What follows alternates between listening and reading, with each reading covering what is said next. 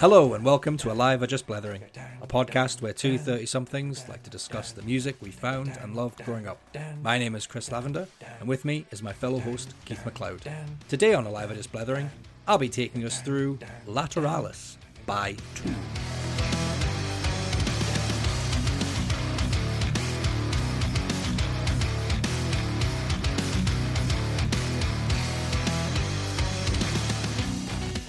Daga-dan, dan. Daga-dan, dan, dan. Daga-dan, dan. Daga-dan, dan, dan. Daga-dan, dan. The piece is fitting. Daga-dan, dan, dan. No, wait, just wait. Daga-dan, dan. Please. Daga-dan, dan, dan. Daga-dan, dan. How long does this go for? Daga-dan, dan, dan. Daga-dan, dan. It's the riff. Daga-dan, dan. Is that enough? That's plenty. Absolutely, that is plenty. That song has been in my head just forever. Just forever and a day, it's been in my head, and that's cool. That's fine. Hi, everyone. Hi, thanks for coming. This is Alive or Just Blethering. So if you hadn't guessed, Keith was Dan, dan. vocal karaokeing Dan, dan. the Schism riff, which is probably karaoke. the lead song from this album. For those of you who don't know, it's very much an in-joke. You had to be there. We think it's hilarious. If anybody else laughs, it'll be one guy that we sent that voice recording to. Let's make it an Alive or Just Blethering joke now. For everyone. You're all welcome to it. Yeah. Cool. Yeah. Hi, listeners. Welcome back. I hope everyone is doing good. If this is your first time to the pod, welcome to Alive or Just Blethering. Yeah. So today I'm going to be covering an album that is... should I call it a bit sacred? It's certainly one that is held in high regard, especially by fans of the band Tool. Well, that's what I was about to say. It's certainly sacred to fans of the band. I think you're going to preface it shortly, but yeah, let's see where that goes. Yeah, I just want to I want to speak directly to the Tool fan who's clicked on this link or found it through whatever channel. You know who you are. You're wearing the Tool t-shirt. You've got the Lateralus album artwork on your walls. You've got all the vinyls. You know everything about this album. I am not going to be telling you anything you don't already know. I am barely scratching the surface on this album. This album is still to this day showing surprises to me. And I've been listening to this album now for nigh on 20 years. This album came out on the 15th of May, 2001. Huge. It's over 20 years old and still surprises me every time I come to listen to it. So I want to acknowledge that it is a extremely deep and complex album. And yes, you probably know more about it than I do. So if you have any hate mail, direct it to @AOGB Podcast on Instagram or Twitter. We talked about this. It's @Lav_, because I don't care if Lav has missed anything. If there's any details that he should have got into this pod or got wrong, @Lav_, slide into his DMs. Let him know what he messed up. I can't wait to forward it all to you, Keith. I really can't. As if anyone's actually going to message you. If anyone will, maybe it's going to be a Tool fan. Can't wait to speak to you. I can't wait to learn more. You know what? I'm open to that. I am always excited to learn more about the music that I love, and that's one of the reasons that we started this podcast in the first place. It's something that has really opened my mind to the music that I listened to in my youth.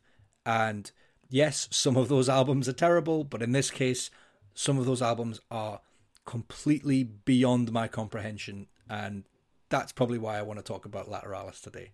I mean, it's a great place to be that, like you say, it's 20 years later and you're still discovering parts of this album. You're still hearing things for the first time. You're picking things up. Like, I think that's the sign of a great album, that you can still listen to it so long after it's been released or for so many times, and you still hear stuff about it.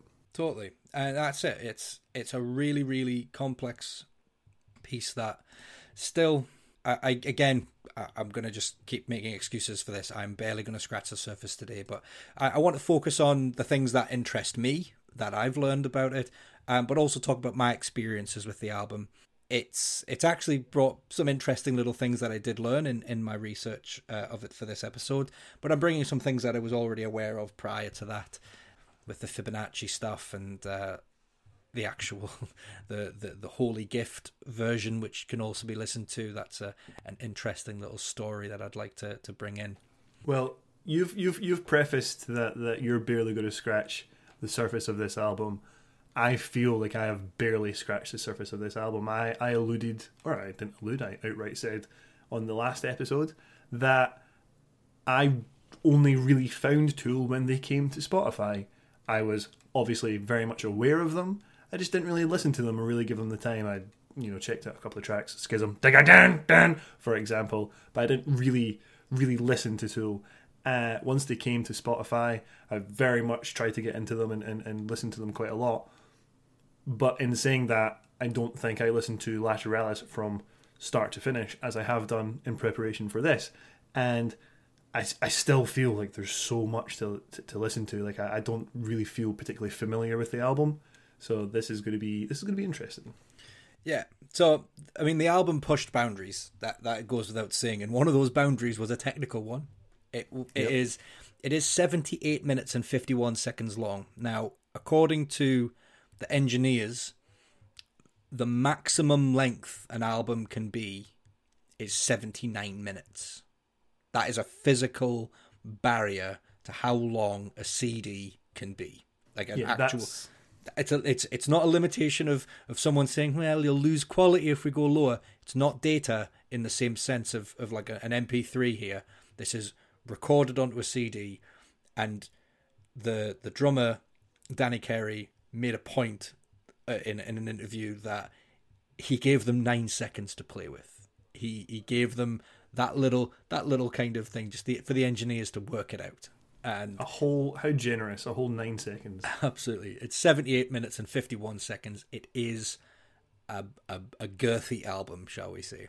I think it's the longest album we've listened to. We've hit the hour mark before. I think Significant Other was at least an hour. But I still think this, and it feels longer. It feels like there's a lot more in here. There's not the you wanted the worst. Like there's actual, from start to finish, I think every note is utterly intentional. I think what's interesting, that is a really good way of putting it, because what I would describe on some albums as filler or segues, there are segue tracks in this album. Each track has a pair. And that's one of the little first, it's a clue for the Fibonacci thing. So each track has its own pairing, and there is at the end of or beginning of the next track there is an intro track, if you will, which makes, initially you might think there's this boring slow moment in between songs, but really they are so, every single note on this album is planned, unlike other albums that we've put on where they just want to pad it out a bit. You've already said it a few times now, the Fibonacci sequence. Yeah. For anyone who's not that one Tool fan listening to this podcast, what if perhaps people aren't familiar with mathematics and the golden ratio and the Fibonacci sequence, like myself? Don't make me explain it. What is it? You can't not explain it. Okay. It is integral to the writing of this album. So what is the Fibonacci sequence? So absolute bare bones, it is a sequence of numbers where you take the first two numbers, you add them up to make the third number. So 1, 1, and then 1 plus 1 is 2, and then you go back, and then 1 plus 2 is 3, and then 2 plus 3 is 5, and then 3 plus 5 is 8, and 8 plus 5 is 13, and so on, and it goes all the way up. Now, the first thing that crops up in all of this is the song itself, Lateralis, is an absolute, oh my god, the layers of this song, I'll just say song, is something I can't even begin to get into. So to begin with, the syllables. It's really funny to watch you struggle through this. So I'm absolutely sweating. So the syllables that are used in the vocals are broken up. So the first it's 1 1 2 3 5 8 5 3, and then it goes back down the way 8 5 3 2 2 2 1 1 2 3 5 8 13 8 5 3. So it's, if you listen to the song again, listen to the way Maynard is singing, breaking up the breath, so that the gaps between the syllables. So it's black, then white R, all I see in my infancy, red and yellow. It's brilliant. So that's just the beginning of the of the thing. The next part that I discovered is the specific moment when he starts singing. There is whatever minute and seconds it is. If you make that, and this is when it starts stretching. You make that into decimal time. It's like 1.68 something, which is the golden ratio number. If you were to do all that kind of business. This song was originally called 987. That was its original title. And that is a symbolism for the time signatures that were being used. 98, 88, 78. Right. And Danny Carey absolutely seamlessly flows between these time signatures when playing the song. And that's just one song. So if we start imagining that song effectively 13 times, maybe not 13 times, because like I say, there are sort of ambient tracks in the middle, you start to see that this album has a lot beneath the surface. It's hiding a lot. As a kid, as a 15-year-old of 16 by the time I would have heard this, didn't care. I didn't give a fuck about that at all. Yeah. This was, I liked the song Schism. Dan, dan, dan, dan, dan. I like The Grudge. I liked the song Lateralis. I liked the song Parabola. I liked the tracks that were there standalone. Mm-hmm. Can you guess why I only had standalone tracks? Because you acquired this album through utterly legitimate means, in which that meant you only could have access to individual tracks, and they were the ones you downloaded. Now, the band Tool had a big problem with file sharing. They did not like it. They were not proponents of it. They were very, very much against it. They were unhappy with the negative impacts for artists that they believed were dependent on the success of record sales like them, and they just weren't happy with it.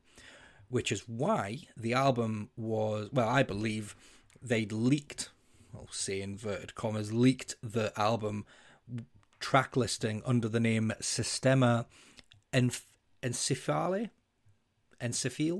Sounds Latin. Yeah. They leaked a 12-song track list with titles such as River Christ, Number F, and Encephalitis, Music, and Calicious. All stuff that could quite well be a Tool song title. And when people try to search for those tracks on Napster, they would be, shown the door because they didn't really exist. And it wasn't until only a month before the album released that they actually released the real track list. In what way? Do you have a dog? No, someone outside does. Right, okay, cool. No, that's fine. They generally walk them about this time before bed. I'm not going crazy. In what way do you mean they were shown the door? Because, are you saying it was just an empty track, like it was just, white noise, or? I don't know. That bit I don't know. All I know is that when they were asked to release track titles to like magazines or labels, or for distribute for sort of that type of thing, they knew they were basically trolling. They were trolling their listeners, or they were trolling the type of person who would try to look for these tracks online. I almost thought you were going to say at that point that, by showing the door they were given a virus or something, and I'm like, if Tool did that, then fucking dick move. No, I don't think they did anything that kind of nasty. This was just making up fake words to sort of throw people off the scent a bit, and perhaps then confuse, especially if you think of the way that Napster would work. you were just typing in words and seeing what was coming back. It was a super simple search feature. So if you had Tool Sistema Infernal or whatever it's called in the track title, and you just download it, and it could be just bollocks. Just the amount of crap I've downloaded in the past. Yeah. To all of our listeners, did you have the System of a Down's version of the Zelda? No. No, you never had that one? It wasn't System of a Down, believe it or not. Wow. I've found a lot of Weird Al Yankovic stuff when I thought I was downloading the real thing. So this was their way of trying to kind of throw people off the scent. I mean, I get that. We've talked before about Napster and downloading and the rights of artists and artists getting paid for their work and stuff like that. But I don't know, there's just a bit of a conflicting message in my head going on here that, especially, I don't know specifically that all of Tool's music has sort of left-leaning or, anti-capitalist themes, but Maynard James Keenan was featured in Rage Against the Machine, that are a very anti-capitalist band and stuff. So for them to be so, I mean, it's you can look at it two ways. One, they're fighting for the rights of artists, or two, they are, very much embracing the capitalist idea and making sure that they get paid, that they get money. So there's sort of weird messages going on there, and I'm not really sure which one is particularly true or false, either. I think as artists, they wanted reimbursed for the work or their creation. Rightfully so, as deserved. And I think that's where they've gone down that argument line. They've said it's not about them. I mean, they had record contracts, so they probably had some kind of expectation they had to sell so many or hit such a benchmark to ensure that record contract was viable. But the record contract itself was already on like shaky ground in 1997 after the release of Enema. So in late 97, they were on. They released it through Volcano Records as Volcano Records filed a suit against Tool, claiming the band had violated their contract by seeking or entertaining offers from other labels. Tool counter that and saying that the label had apparently failed in their duty to exercise a renewal option in their contract. So, yeah, it was a bit, tit for tat bullshit. Right, yeah.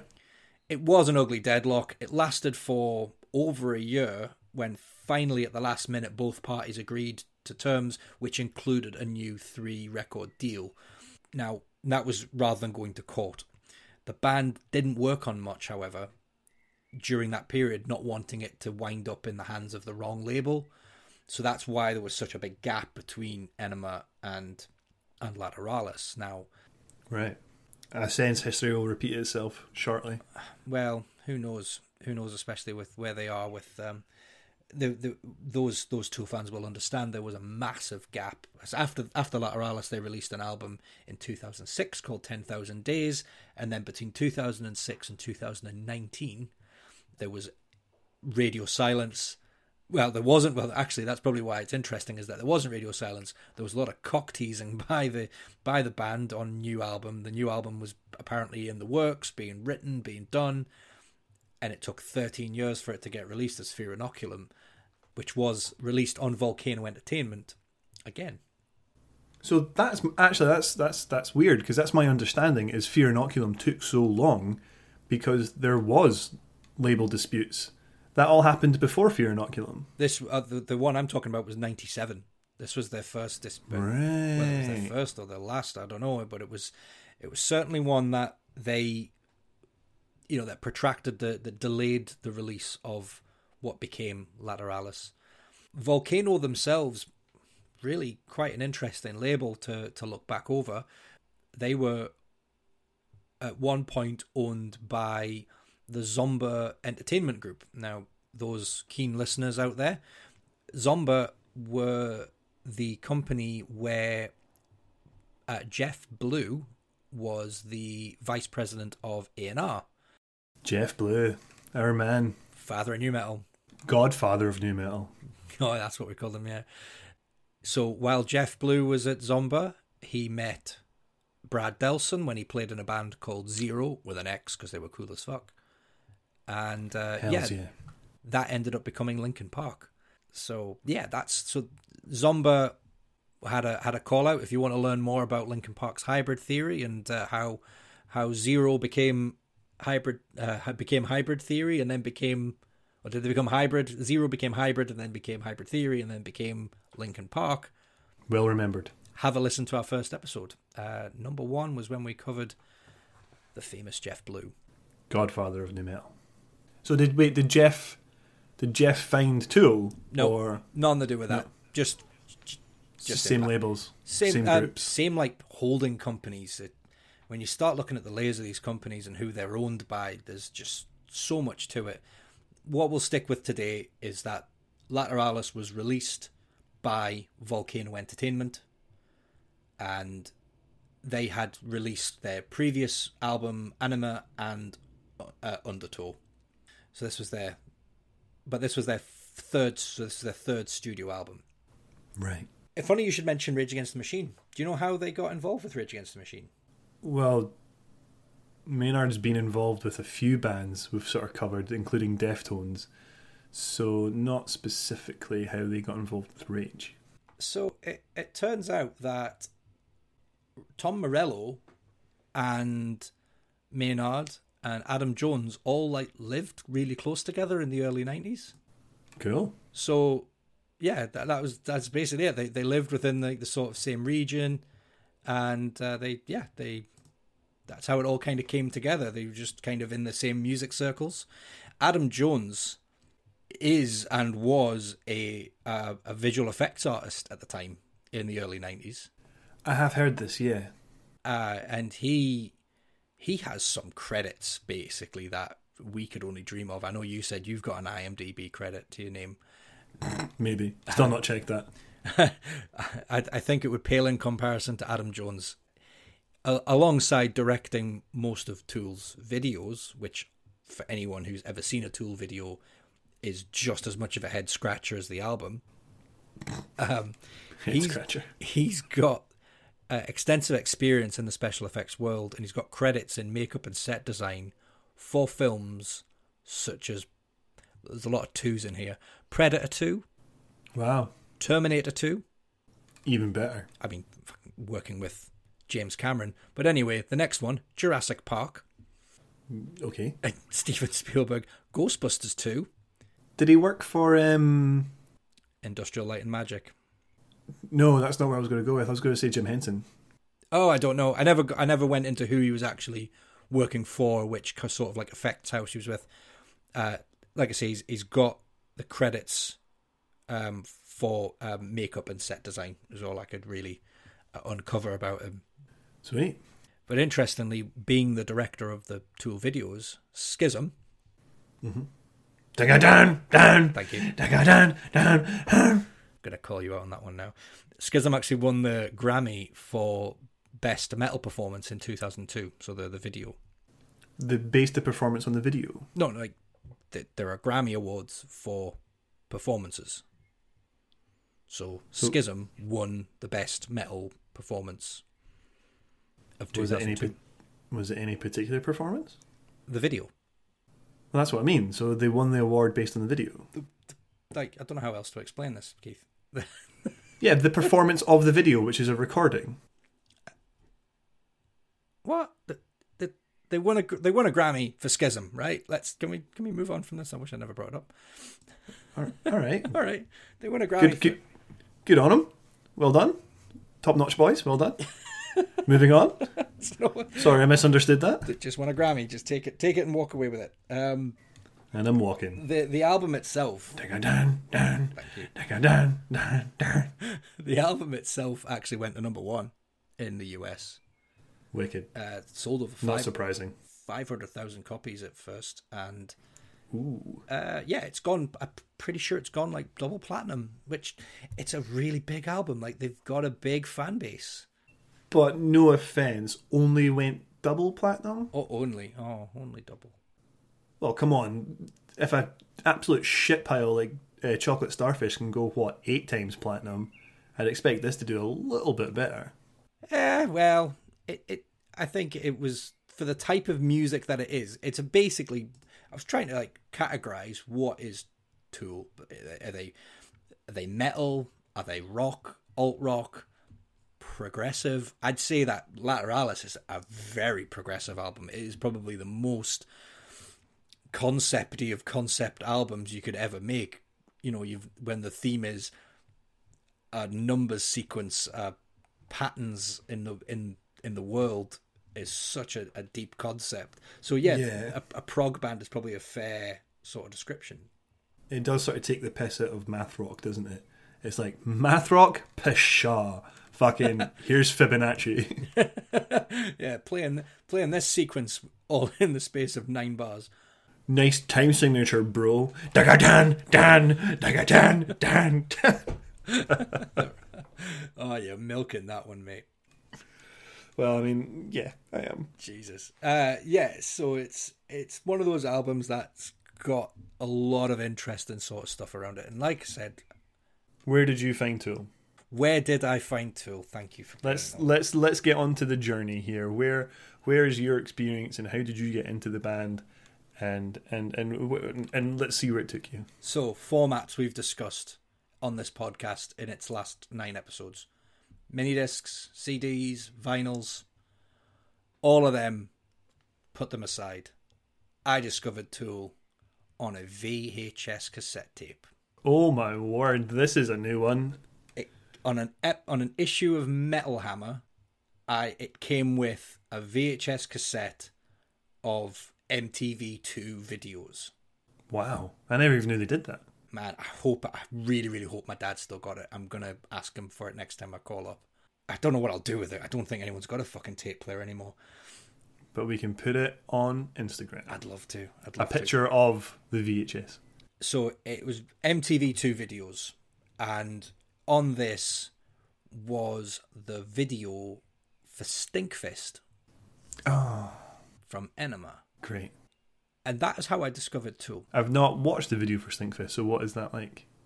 It's a Tool video. Have you watched the video for Stinkfist? Do you know what it's like? Oh my god, it's really weird. Is it like the fat grey guy? Fat grey guy. It's like Rock People. Yeah, that one. Okay. Whereas the Schism video is like the white sort of people that sort of look like they're in Prometheus or from Prometheus. Yes, that's exactly what I wrote. They look like the builders from Prometheus. Yeah. And then that video goes fucking Aphex Twin at the end when the faces combine. I'm like, yeah, really weird. And there's like a little fucking claymation dude walking around with a face with a mouth for a face. I'm like, oh god. Yeah. Yeah. Maybe if Prometheus had let Tool do the soundtrack, it'd have been a better film. I think if you'd let my 4-year-old do the soundtrack to Prometheus, it would be a better film. Agreed. I dislike Prometheus. It's horrendous. Thank you. Something we can finally agree on. We agree on a lot. We do. Alright, cards on the table. I fucking love this album. It's amazing. Yeah, finally I found one that you like. Yeah. Like, it is, I mean, you know, I liked it before, I just wasn't so familiar with it, but yeah, like, this album is fan-fucking-tastic. Like, it's maybe the best sounding, it's 100% the best sounding album we've gone back and listened to.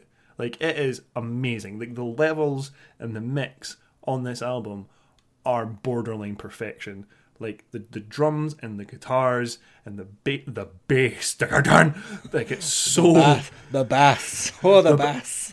Like, for anyone who can't see what I'm doing right now, I am doing double Italian hands. Like, I am waving double Italian hands right now, because it's like, mwah, French kisses, mwah. It's so, like... I'm blown away by the how this album sounds. It's great. It's so good. Well, it should, because it was produced by someone we have previously covered as well. Yes. This album was produced by David Bottrill. And David Bottrill was on? The Origin of Symmetry. Fuck yeah, he was on The Origin of Symmetry. The rockier tracks, because as we discussed on our Origin of Symmetry episode, they had 2 producers, and sort of one was more of a space rock proggy kind of producer. Let me get his name up. that was John Leckie, and he did songs like oh crap now what kind of songs hashtag always be plugging. It was if you want to learn more about the origin of Symmetry, have a listen to episode 6. Yeah, and I'll actually have my notes ready for that song. Yeah, John Leckie did like your Space Dementia and your Happy Music and your Citizen Erased and your Microcuts, whereas Bottrell did Newborn, Bliss and Plug In Baby, your heavier, rockier songs. So the fact that and we mentioned that he had worked with Tool beforehand, but the fact that he's on this sort of really elevates David Bottrell in my list of amazing producers. So with my first experience of Tool being Stinkfist, that was from an album from 1996. This tape I would have got maybe I'm guessing it would have been from like 2000-ish, before DVDs, which would have been maybe 2000 and maybe a bit later in 2000. So this is what was given away for free with a magazine. So yeah, it's probably very telling that it's that point where VHS was cheap enough to give away with a magazine. But yeah, it's interesting that that's how that came up. So other songs on that video, by the way, was the video for "Spit It Out" by Slipknot. Right. Okay. Anything else? It's the only one that really I properly remember. I think it had the video for a song by Saliva. Okay, they were around this time, yeah. I'm Not Changing, was that the song? And anyway, was there a Puddle of Mud episode video, or was there? I really can't remember. I'd have to really look over it. But the one that stood out for me was Stinkfist, because I'd never heard of this band Tool. I didn't know what they were, and it was a really compelling listen when you've got a song like Stinkfist. And you're like, what is going on in this video? And I couldn't stop watching it because it's just so fucking weird. Yeah, that was my intro. And the next video that I saw was Schism, and I really like this. The first video I ever downloaded on Kazaa or whatever I was using at the time, was the video for Schism. I don't think I ever downloaded music. I have a weird thing with music videos, and it's because I hate them. So this was something my friend said at the time. He loved watching the Tool videos because they were just so mesmerizing, and you are watching a great bit of animation and a great bit of filmmaking, whereas watching a band live video that's then been dubbed over with the studio recording, that's probably like the weakest video a band could make. Yeah, you have a really good point. Like the Tool videos I have seen are all like short movies. They're all like animated, and they have that sort of perspective to them. I suppose I dislike music videos because, I don't know, I'll listen to a band and I think, oh, this music's actually pretty good, and then I'll see them and I'm like, fuck, they just kind of look like dickheads. They don't match your expectations. You've set a bar for them in your head visually, and that's not what it was meant to look like. And maybe that's on me, maybe that's my fault, but like, imagine you liked a Black Veil Bride song, right? And you didn't know Doubtful, but carry on. Imagine you did, and you didn't know what they were like. Imagine you liked an Edema song. Imagine you liked whatever other band we mentioned at that time. And then you saw them, and you were just like, there's associations and stuff, and like, yeah, like what you like it at the end of the day, but you see a music video, and unlike what we're talking about with Tool, they are then like just really crappy performance pieces. They're bands like trying to like fill a persona. They're trying to act up. They're trying to like, we spoke really recently about Code Orange. Oh yeah. Right? Big fan. I do not, you are. I'm not a particularly big fan of Code Orange. And from their music, these guys sound like heavy as fuck. Very aggressive, very heavy, just very just out there music. And I've just been seeing them on the AOGB Instagram feed recently, and they're shirtless and they look like a boy band. Yeah, they've gone through an image change. Now, they used to be their full name, if we're going to go into this, their full name used to be Code Orange Kids, and they were physically kids when they started the band. And They do look young, sure. and they've dropped that now, and they've taken on an image of this sort of industrial, sort of almost nu metal-esque sound, but with much heavier sounds. And they've in taking that image, I can see it being alienating for someone who might not expect that. But those image sort of bars that you're setting, that is on you, because you're the one who's setting an expectation and then it not being met. They're not going out of their way to try and look awkward or try and piss Keith off because we don't look like we sound. I mean, the only example I can really think of to that some people might bring up is Ghost. Because they do not, because when you see them, they do not fucking look like, they do not make the music that I expect to come out of their sound. They come on looking like they're going to be fucking Behemoth, and they sound like a fucking Imagine Dragons or something. I love how that's on me, that Code Orange do not meet my expectations. But do you know what? Who doesn't look like they sound is whoever you just said there. Ghost. Have you ever seen Ghost? Yes, I've seen Ghost. I know exactly who you're talking about, and we've had this conversation. But still, cool. Look how you want to look. That's absolutely fine. But I just have a thing with music videos where I'll maybe like a band, and then I'll see them, and I'm like, right, your music's still good, but just that image isn't for me. That's not an image I can get on board with, I suppose is what I'm trying to say. And again, doesn't fucking matter, because like you say, no one's there to influence me. Apart from Ghost, apparently. They're doing the wrong thing. Ghost, don't get me started on Ghost. If we're going to ever do... honestly, if we're ever going to do an April Fool's episode, it's going to be on fucking Ghost. Not much of the joke's on us if we do a full episode on Ghost, mate. Oh my God. It's going to be on you. I've already said or it might be on me. I'm going to do Ghost. No, you're not. I might. No, you're not. I'm going to call you bluff on that. No, you're not. Right, okay. You made us do Bush, so I'm due you one stinker. You're going to give me Dream Theater one day. You're going to love Dream Theater. You're going to be balls deep in prog, mate. Anyway, where are we? No idea. We've Lateralis. Yeah, so I mentioned at the beginning there, or some point at the beginning, that there is an alternative order to listen to this album. Now, I sent this to you last week thinking this is potentially an easier way to listen to this album. So the way the tracks fall is, it can be quite hard to sort of get into the album. Yeah, it starts off with the heavier song, The Grudge, and then it moves into a light ambient piece, and then it moves into the next tracks. I have them in front of me there. The Patient, which is quite a slow burn of a song, and then you get another instrumental of Mantra, which a little bit of the tit for Mantra. A little bit of the tit. It's the sound of James Keenan squeezing his cat slowed down. Of course it is. Of course it is. Because that makes perfect sense. Then you get Schism. Yeah, and you get Schism. Dan, dan, dan, dan, dan, dan, dan, dan, dan, dan, dan.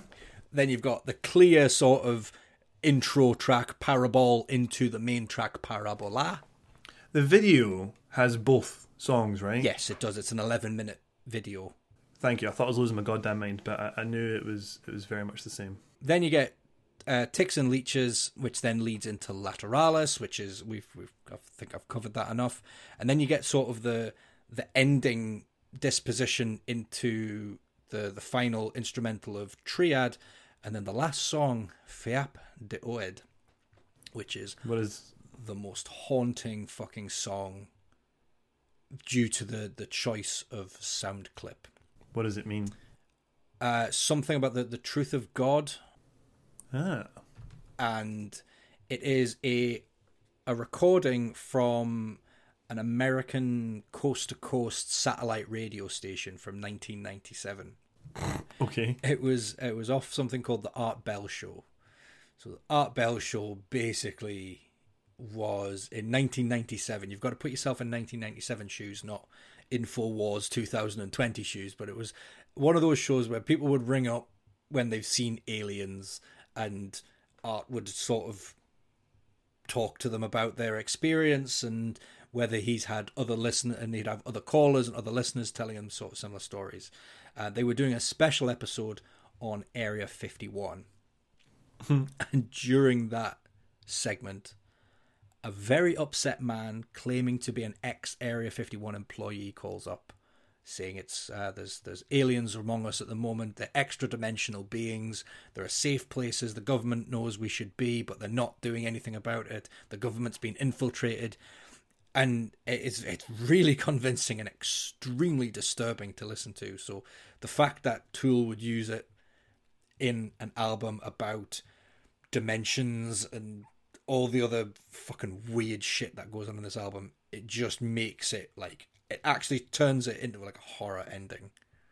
As a band who were very vocal about, or very vocal against downloading, piracy, etc., did they pay royalties for this? I tried to find that out. That was something I've searched for. As far as I can tell, it's free sort of sound bites, because I know another band has used that same soundbite in one of its songs. Maybe public domain. So the band The Faceless, don't know. They used it in their second studio album called Planetary Duality.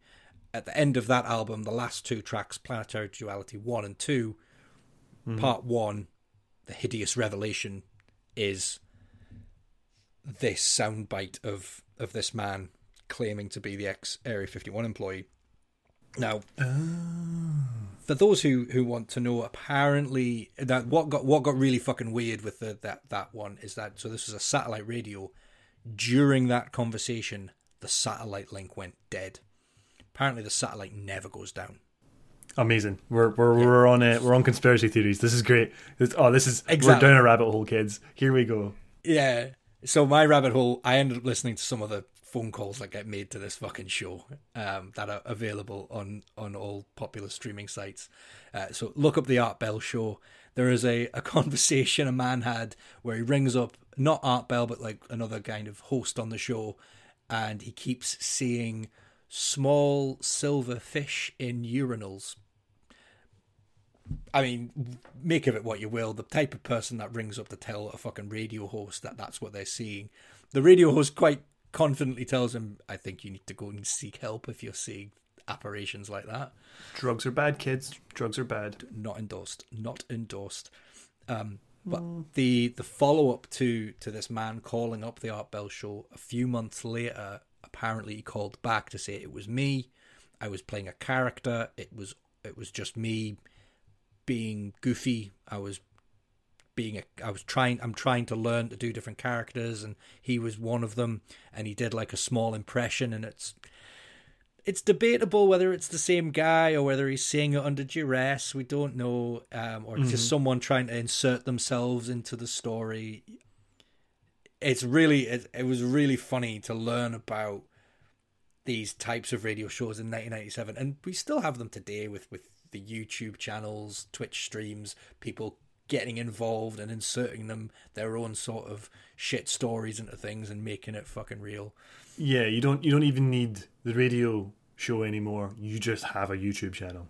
That's it. And imagine someone like Art Bell would have absolutely soared in today as much as he did in 97. Yeah, really, really interesting. If anyone wants to learn more about the Art Bell Show and the type of people that were calling up, give it a listen. It's some deep rabbit hole stuff that you can get into with that. No, cool, man. I love a good conspiracy theory. I mean, didn't Trump essentially admit there was aliens and nobody gave a fuck because he's such an arsehole? I didn't. I switched off from all that nonsense. Well, the US government released some footage when he was, towards the end of his term, and they were like, "Oh yeah, here's all this US Air Force footage that we can't explain.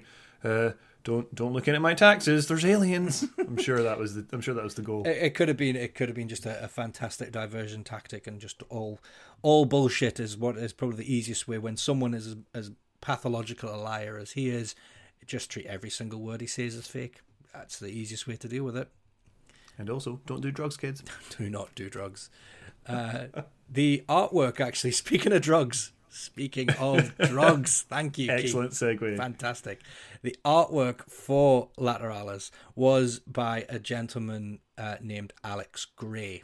Alex Gray is a visual artist, and he basically used to be the illustrationist for a medical school. Mm-hmm. So he was drawing people cut in half and in various different ways, and it's sort of his. If you look at the artwork for Lateralis, you'll see that sort of inspiration. But he made these very psychedelic, colourful drawings that are quite well recognised around the world. Yeah, that's incredibly relevant, because I think because I skimmed through the videos today, and I think it's at the end of Parabola, the sort of the miniature figure. I don't know if that figure is specifically carried over from Schism, but yeah, that character gets dissected, gets cut in half, and you see that side. And I forget the word.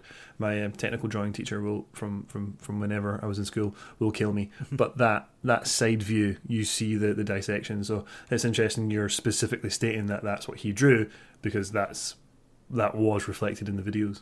Yeah, so that is what he was into. And if you ever want to learn a bit more about Alex Gray, there is a documentary on YouTube called DMT, the Spirit Molecule. So DMT, sort of similar to acid or saliva, or salvia. Sorry, saliva and salvia. It is a mind-opening drug, and he appeared in the film DMT, the Spirit Molecule, where he talks about the importance of DMT in the past and present world.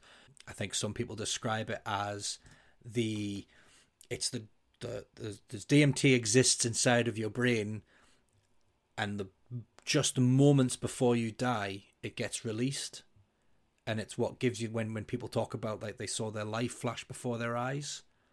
It's apparently DMT that triggers that. So taking it as a drug, if you can just think about the type of mind-opening experience that is. Again, don't do drugs, kids. Just gonna preface that one in. I'm not gonna. I'd never even heard of that. I didn't even know that was a thing. DMT. So they replicate the chemical that the brain releases just before death. Yes. It's a psychedelic. Again, don't do drugs, kids. Don't do drugs. But wow. Oh fuck! Guess who narrates DMT, the Spirit Molecule? Just. Oh. Is it James Maynard Keenan? No, it's not. It's James Maynard Keenan's friend, Joe Rogan. What? Joe Rogan? Yeah. As in the Joe Rogan? As in... Oh, that potato-headed fuck. Jesus. What, and James Maynard Keenan is pals with him? Yes. Wow.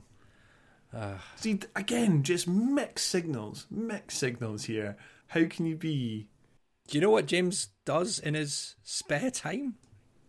Maybe not. He runs a vineyard. He sells wine. Oh no, I've heard that. Yeah, I've heard that he runs a vineyard. Yeah, right. Okay, very new age.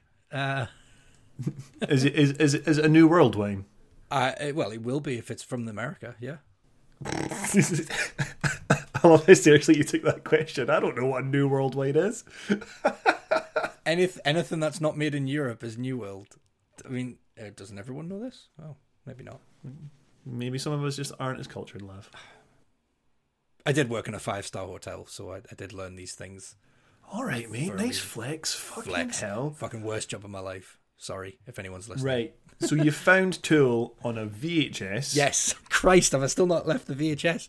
Jesus. Well, so anyway, kind of. A friend of mine at the time who was the guitarist in the band that I performed in for the very first time when I performed dun dagga dagga dun dun dagga dun dun dagga dun. If this is getting really annoying, people just let me know. Just messages. It's at making me AOGB. laugh so much. So yeah. Anyway, the guy who was the guitarist in that band, he got me to listen to more Tool, and he told me to listen to Enema, and he told me to listen to Lateralis, and that was where I sort of like learned about the album. And like I say, I found a handful of songs, so I only listened to the big songs, the ones that got released: Schism, Parabola, Lateralis, and The Grudge. 1999.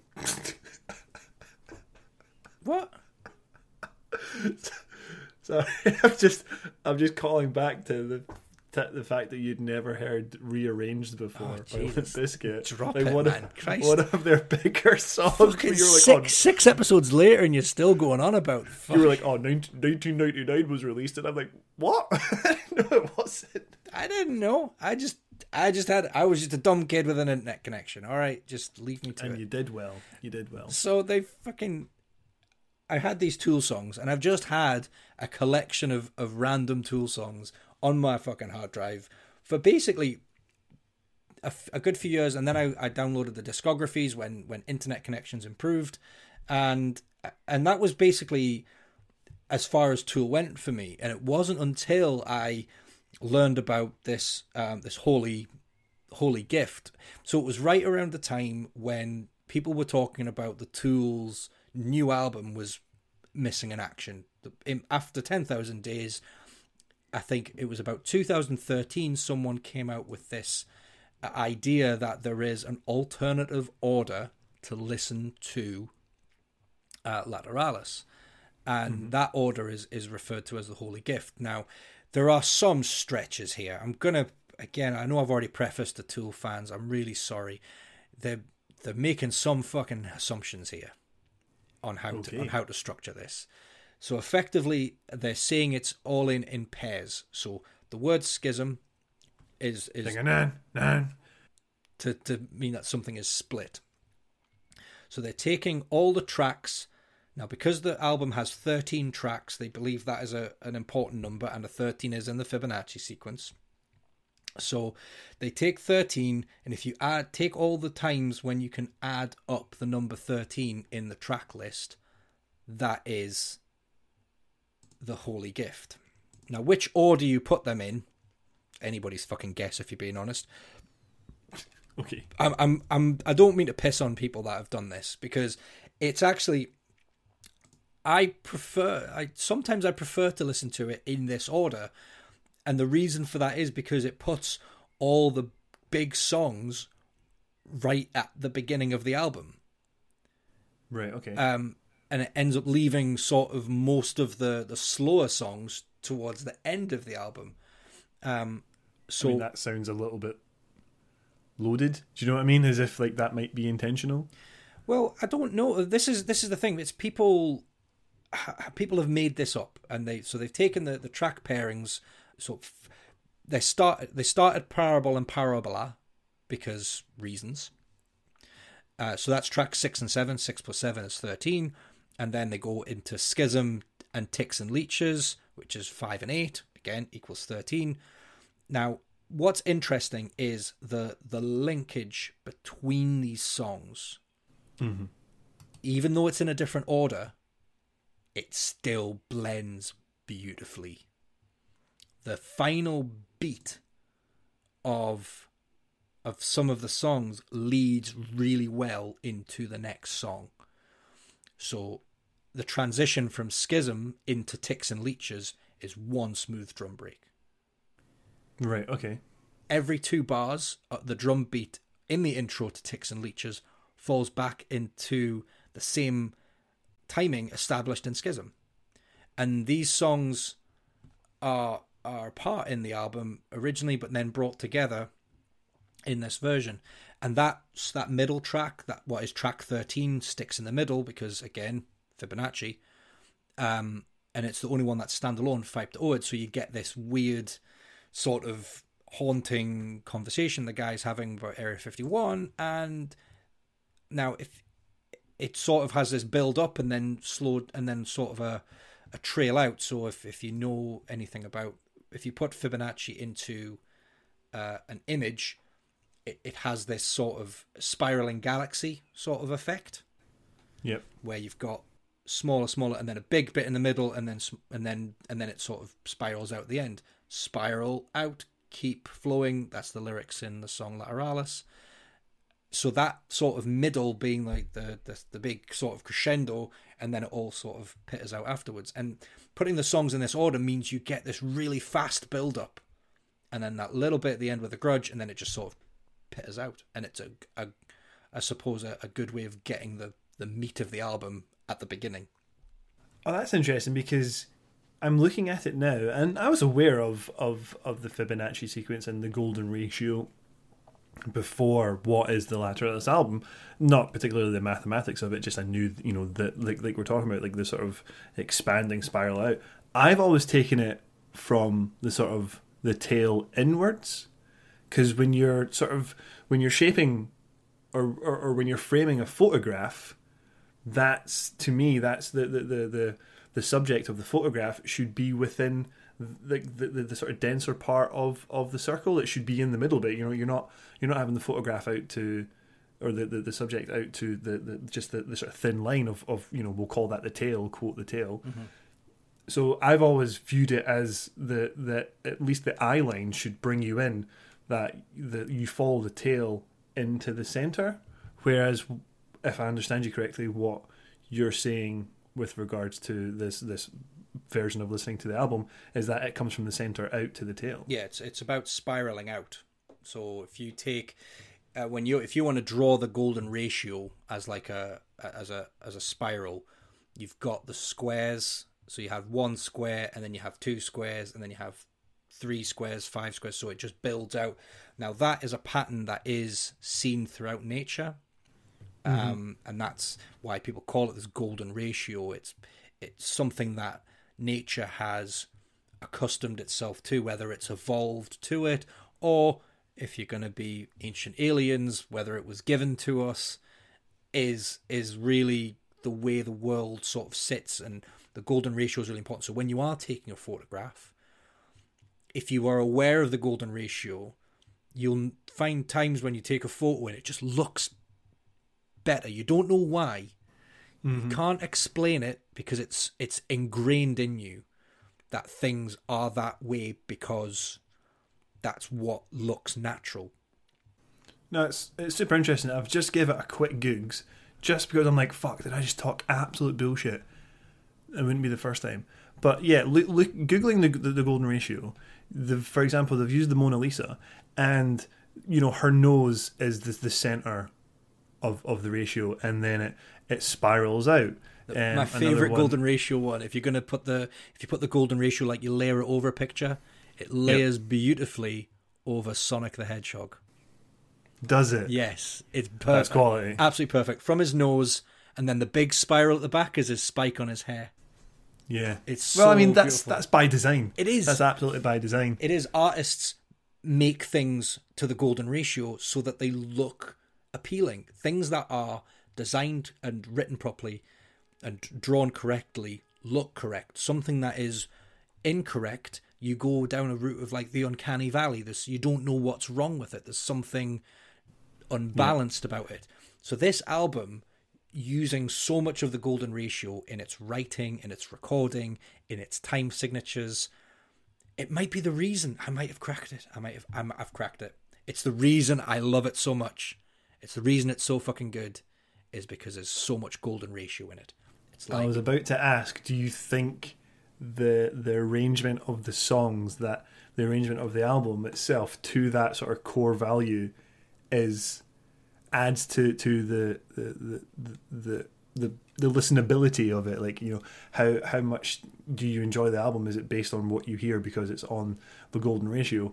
Just as I'm scrolling through Google, someone's also taken the golden ratio and applied it to Trump. It's a side view, and they've essentially taken the center of the spiral from his ear. Brilliant. And it just follows out over his hairpiece perfectly. Amazing. That's exactly what I want to hear. Absolutely. I'd say there's a lot of things we can do to that. We can apply that to ourselves as humans, but it's also something that can be applied to a lot of things in nature.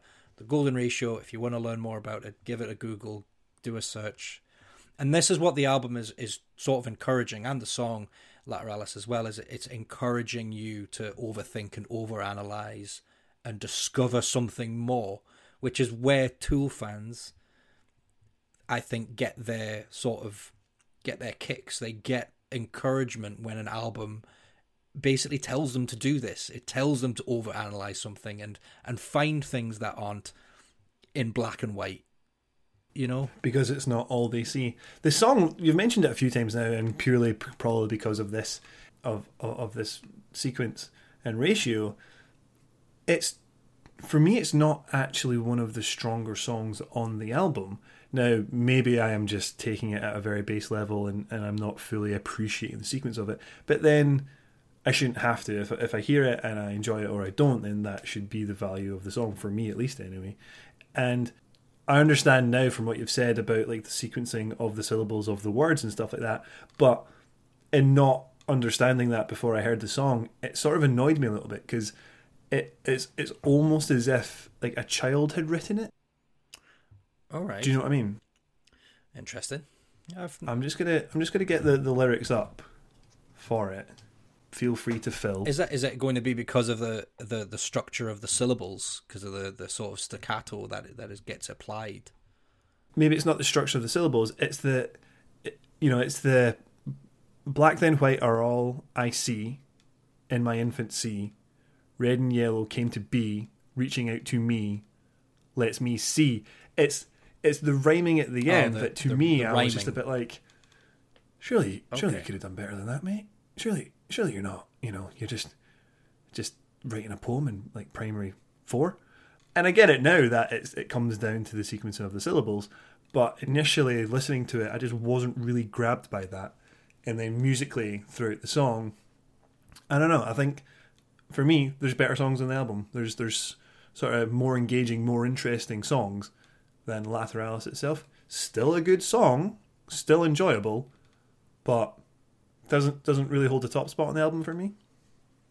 Okay, I think it's one that I've come round to, given the additional sort of information I've learned about it over the last few years. Definitely my big one was Schism. I think that was one that really drew me in, and it's one that, I mean, it's almost a 7-minute Schism song. I want to is listen to great. Every time. Like from the beginning to the end, that song just grips. And maybe it is the bass line. Maybe it's, I've heard just about every bass player in the world play that bass line. You got to really get the, you know what I mean? You really got to get in there. It's just a great song, and as is a lot of the songs in this album, there's just so much in the songs. There's moments that, there's vocal moments, there's just moments of guitar, there's bass drums, there's everything together, there's bloody riffs for days on this album. The drums are incredible. Just the build-up, there's so, a very proggy element of the album is the build-up and how it goes from one place to another. Yeah. And then generally by the end of each song, the drummer is just hitting everything, and it's rapid, and it's fast, and there's double kick, and it's just fucking good. It's good. Danny Carey is an absolute gift in this album. 100%. There's no denying that. The bassist Justin Chancellor, he isn't the original Tool bassist. He only joined in 1995. Prior to that was a gentleman named Paul D'Amore. D'Amore. Guitarist D'Amore. Oh, we've got both of them now. I had to put it that way. He was the original bassist. He is now the bassist in Ministry. Right, okay. As of like 2019, like very recently. Did he do anything in between? I didn't read that far. I literally read the blurb at the top of his Wikipedia page. But nice. One little interesting sort of link to it is, so while Tool have had these sort of long breaks in between their album releases, Maynard has been extremely busy with other bands. One of the bands he had was called Puscifer. Honestly, I was just expecting a perfect circle, and we got Pussifer, which I'm like, is he about to say pussy, or did he mean to say Lucifer? Nope, no, Pussifer. I mean, the first album is Okay. called V is for Vagina. Right, cool. But the bassist in their touring bassist is Paul Barker, who is the original bassist for Ministry from 1986 to 2003. So Well, that's a nice little crossover. yeah, I thought it was interesting that they've got like a link to that band, to Ministry as, like, you know, that industrial band. But yes, he was in A Perfect Circle as well, and their debut album was released prior to Lateralis, so Mer de Nom came out a year before Lateralis. And I knew Perfect Circle long before I knew Tool. I considered covering Mer de Nom for this album, for the pod, and I decided against it. It was an album I listened to when I grew up, as I was growing up. It's not one I particularly loved and stuck with me, and I didn't really follow Perfect Circle after that either, so I didn't really feel compelled to bring it to the pod. But Mer de Nom is a good album, and that's really where I knew Maynard before Spotify and before Tool. Yeah. Again, they were on Volcano initially. They were initially in talks to release that album with Volcano, which was Tool's label. So it's, yeah, clearly a perfect circle. I feel have got a lot of elements of Tool in them as well. They always feel like a. I think it's wrong to compare the. I would say it's probably not fair to compare the two because they are different bands, very different sounds. But it's very hard not to sometimes, and I do end up always sort of gravitating back to Tool as like just the more complete package. Am I right in thinking it's not just Maynard from Tool that was in A Perfect Circle? I understood it was just Maynard. I thought the rest of the band was made up of other members. Correct me if I'm wrong. No, I think you're right. I was expecting to see Adam Jones there, but I am wrong. He was not in the band. Perfect Circle was originally conceived by Billy Howerdel, a former guitarist, Fishbone. a former guitar technician of Nine Inch Nails, the Smashing Pumpkins, Fishbone, and Tool. So yeah, He was the guitar tech. nothing- Yeah. Nothing more than that. Fair dues. Yeah, so I mean, I've just had Tool on always on my rotation. They've been. I wouldn't say they ever disappeared from me because even though it took them 13 years to release a new album, it was absolutely. There was enough material that they'd already released and I would have been satisfied, and now they've made a new one. I've barely even touched Fear Inoculum. I think I've listened to it maybe a dozen times, and I really want to get myself into it. So after today's episode, I think I'm going to give Fear Inoculum and 10,000 Days a bit more time and step away from Lateralis, given that I've listened to it probably about 24 times this week. A lot. A lot. That's what I was going to ask was sort of once Fear Inoculum came out, like what was your thoughts? What did you think about it? You've only given it a few goes, but having been a Tool fan and having waited those years for Fear Inoculum, what did you think? I was prepared to be disappointed, but I was pleasantly surprised. I think any band that's had effectively a 13-year hiatus, even though it wasn't, they were touring. But what felt like 13 years before releasing something, I was concerned that they're going to lose their edge, they're going to overdo it, they're going to underdo it, they're going to, we're going back to our roots, that kind of bullshit. And they didn't. They made a Tool album. They made an absolutely serviceable Tool album. And I felt sort of the same about 10,000 Days. It was absolutely brilliant. It's got some great tracks on it. If you find Lateralis a little bit too dense, or too much to bite off, give 10,000 Days a shot. It's a really, really great album to get into. But yeah, Tool are one of those bands that I will continue to listen to every day, or not every day, sorry. I will continue to listen to as time goes on, much like Deftones, much like possibly Muse now, as I'm going to give them a bit more of an insight than I'd previously given them. Have you gone back to Muse at all yet? No, I'm waiting for the release of the 20-year anniversary. Right. That's going to be I want it in full. I'm sick of this piecemeal. I hate the What have they done now? They've done Micro Shines. yeah, they've released one more song off it. So we've got Citizen Erased, and now they've released I was about to, Micro Shines. was it? Yeah, I think it was Micro Shines. Well, at least that's a song on the album. Megalomania. Oh, Megalomania. No, I'm thinking Dark Shines and Micro Cuts. I just smashed two names together. My bad. So yeah, they've released another single from it. So I'm waiting for the full album of the 20-year anniversary remix. It's got two X's in it. Don't know how to pronounce it. And that's going to be my go back to that one. There are some albums we've listened to over the past 10 weeks that I will never touch again. And there are some that, like this one, I will come back to time and time again and find something new every time. It's cool, man. That's awesome. I think I'm there with you. Really, I only really got into Tool circa 2019 when they did come onto Spotify, and that was just accessibility. They just weren't a band I got into when I was younger. I knew people that listened to them, and of course I knew of the band, but I was, and I've said this before, I was into Limp Bizkit, I was into Papa Roach, I was into Linkin Park. I wasn't. Tool just seemed like a band I didn't particularly want to engage in at that time.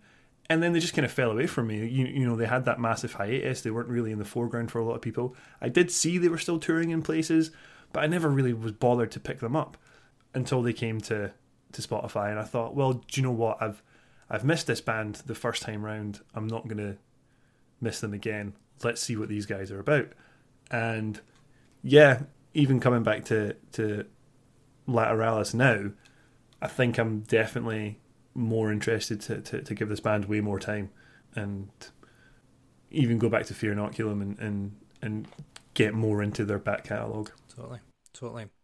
So that about wraps it up for Lateralis. I know there is so much more I could go into about the making of and everything, but I really wanted to try and stay focused in this episode about, because it's like I put at the beginning, it's just such a dense, complex album that I couldn't do it justice in an hour and 15 minutes. So that's all I've got to say on it, really. Awesome, man. No, I really enjoyed that because as I'm literally just saying, I don't know particularly much about the band either. So to get more into Lateralis and understand them a little bit better has been a great trip for me. And I love the coincidence that the two albums that really we have both agreed on. Well, no, we both agreed on Hybrid Theory as well, to be fair. But, David Botterill has produced on Origin Symmetry and Lateralis. That can't be coincidence. Clearly the guy's got something that we like to listen to. So that's cool. Where are we? Oh, it's me that's next. Is it you? Next episode is our 10th episode, and we are doing something a little bit different. Is that going ahead? As far as... we can just say we're hoping to have a special guest on next week. We are hoping to have a special guest. Jumping ahead a little bit, we've been doing things in sort of around the 2001 era. We're going to jump ahead a few years. Mm-hmm. We've got a special guest joining us. When he comes on, he's going to talk about an album that meant something to him, but it's, interestingly enough, it is one that is a big, big impact for both me and Keith. Well, that's the significance here, isn't it? We've identified certain bands, certain acts that meant something to both of us, and this is how we're going to approach this band. So we're trying something new, we're getting a guest in, and are we telling the listeners what we're going to listen to? I think we'll tell them what we'll listen to, and then we'll reveal the guest on the day. Yeah, that seems fair. Okay, well, do you want the honours? It's technically your turn next, so, and I think you should have it. It's going to be, or do you want me to do it?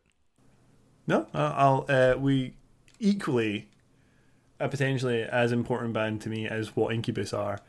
We are going to cover Funeral for a Friend. Oh yeah. Well, we're not. Our special guest will. Yeah. So we're going to be talking about Funeral for a Friend.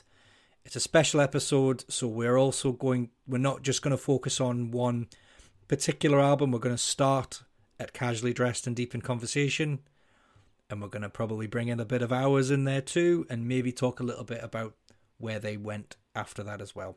But those two albums, yes, really big for me at least. So I'm really excited to talk about it, and the fact that we're going to have a third voice in this to bring their experience and who they're involved with. I just can't wait.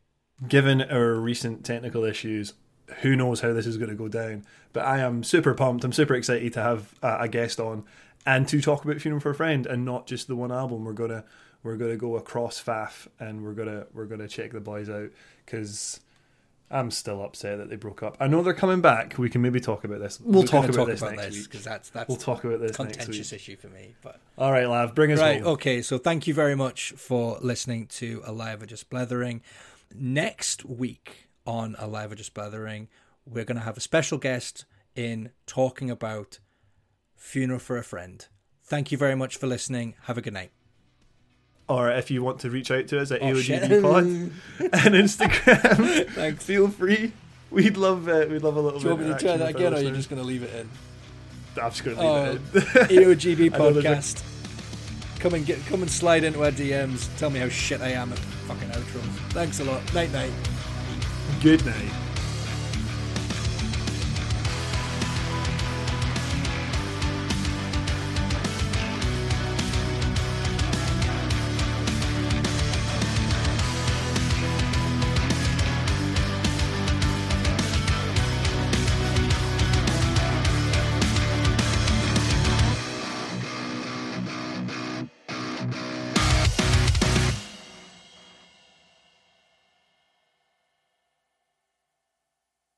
Dan, dan, dan, dan, dan, dan.